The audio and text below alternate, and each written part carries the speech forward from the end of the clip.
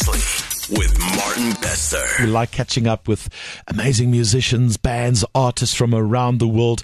And oh boy, do I have a lekker one for you this morning and a great story. Our special guest to tell you more about this is Graham Gillot. Graham, thanks, man, for coming in. How are you doing? Yes, thanks for having us. What a story, Graham. Just take us back quickly and tell us what happened here in South Africa at a show that you were playing, right? Yes, I was playing a little tribute band doing Rodriguez shows back in 2004. So then already you paid tribute to Rodriguez because you were a fan, right? And he's so huge in South Africa. Massive. Where were you playing? In Sedgefield, Knysna area in the Garden Route. So it was a really, really small little venue we were playing at the time. So picture this now. So now Graham is there with the band. Yeah.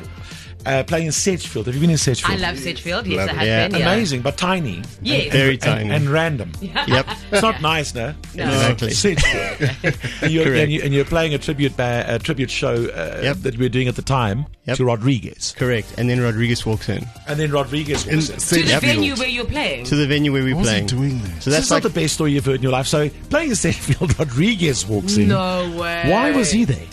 His daughter found out about it, and he came to visit her, so he came to watch one of our shows.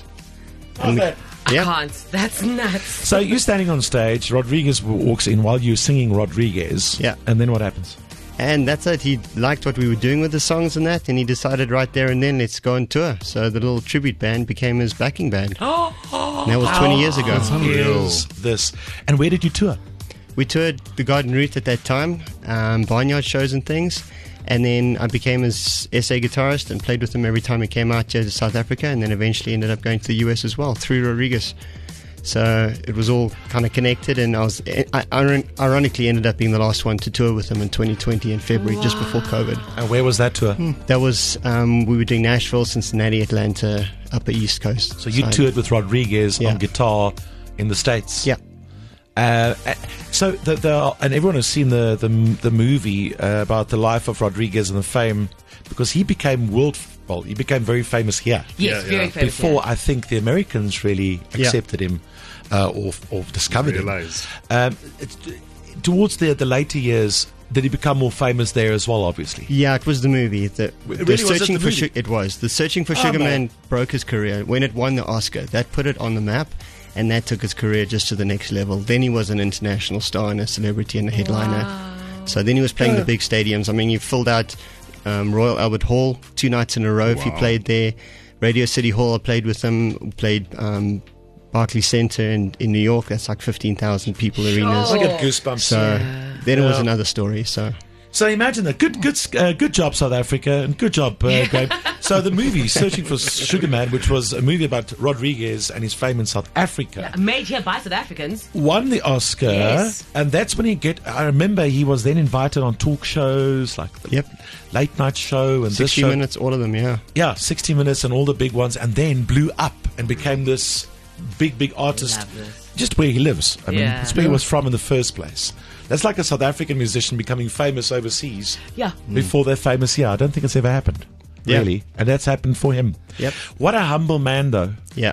I had the pleasure of interviewing and meeting him a couple of times over the years, and I'll never forget the first time I interviewed him was the first time he came out to South Africa. And I remember when he walked out the studio, I said to my production team, "You guys are pranking me. That was not Rodriguez." Was that Rodriguez? Because you expected something different, but then you remember.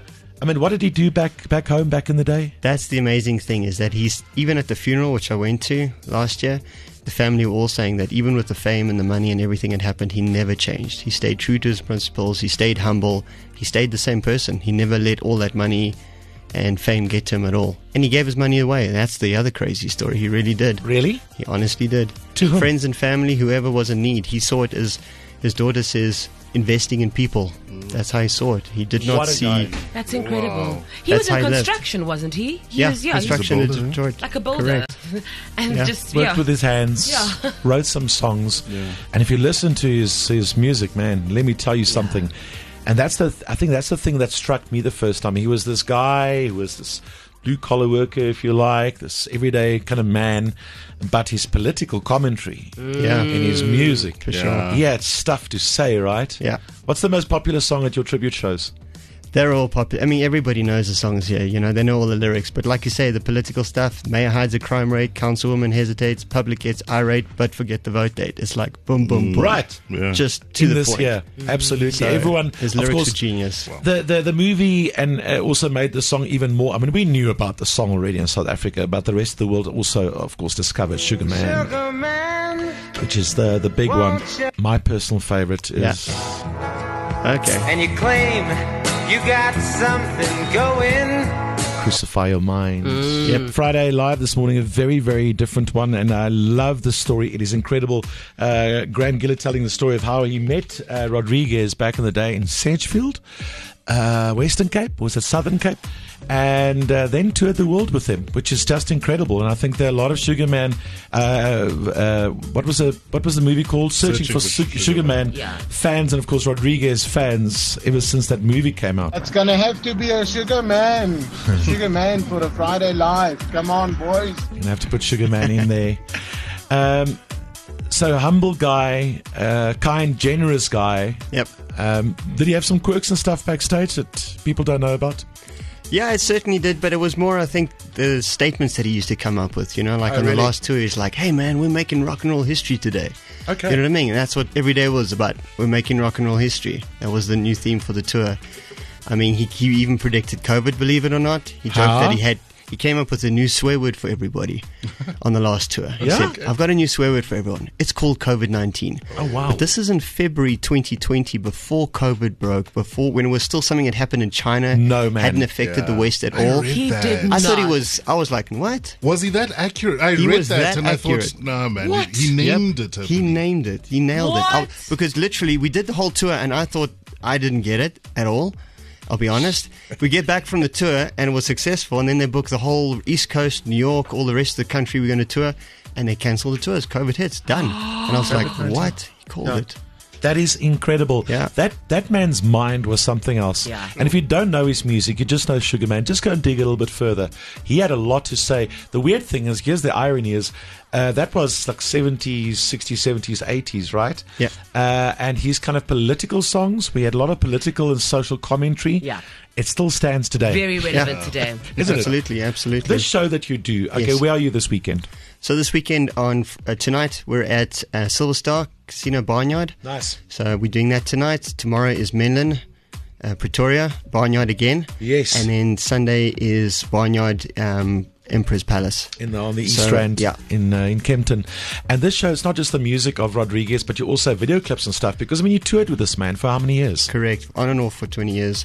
So basically the whole purpose of the show is to really introduce the audience to the man behind the legend, to kind of give them some backstory and some insight, things that happen on tour, things that I learned over the years, and so that they can really get to know him. So it's not just, we're playing his songs, obviously, that's what it's about, his music and his lyrics, but also the message and the meaning behind some of his lyrics and all the things that people don't really know, the stories behind the scenes.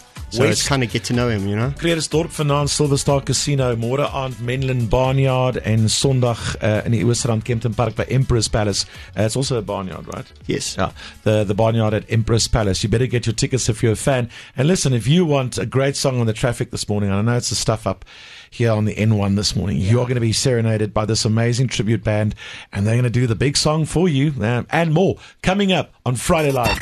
Breakfast with Martin Bester, driving you to work every weekday from 6 to 9 a.m.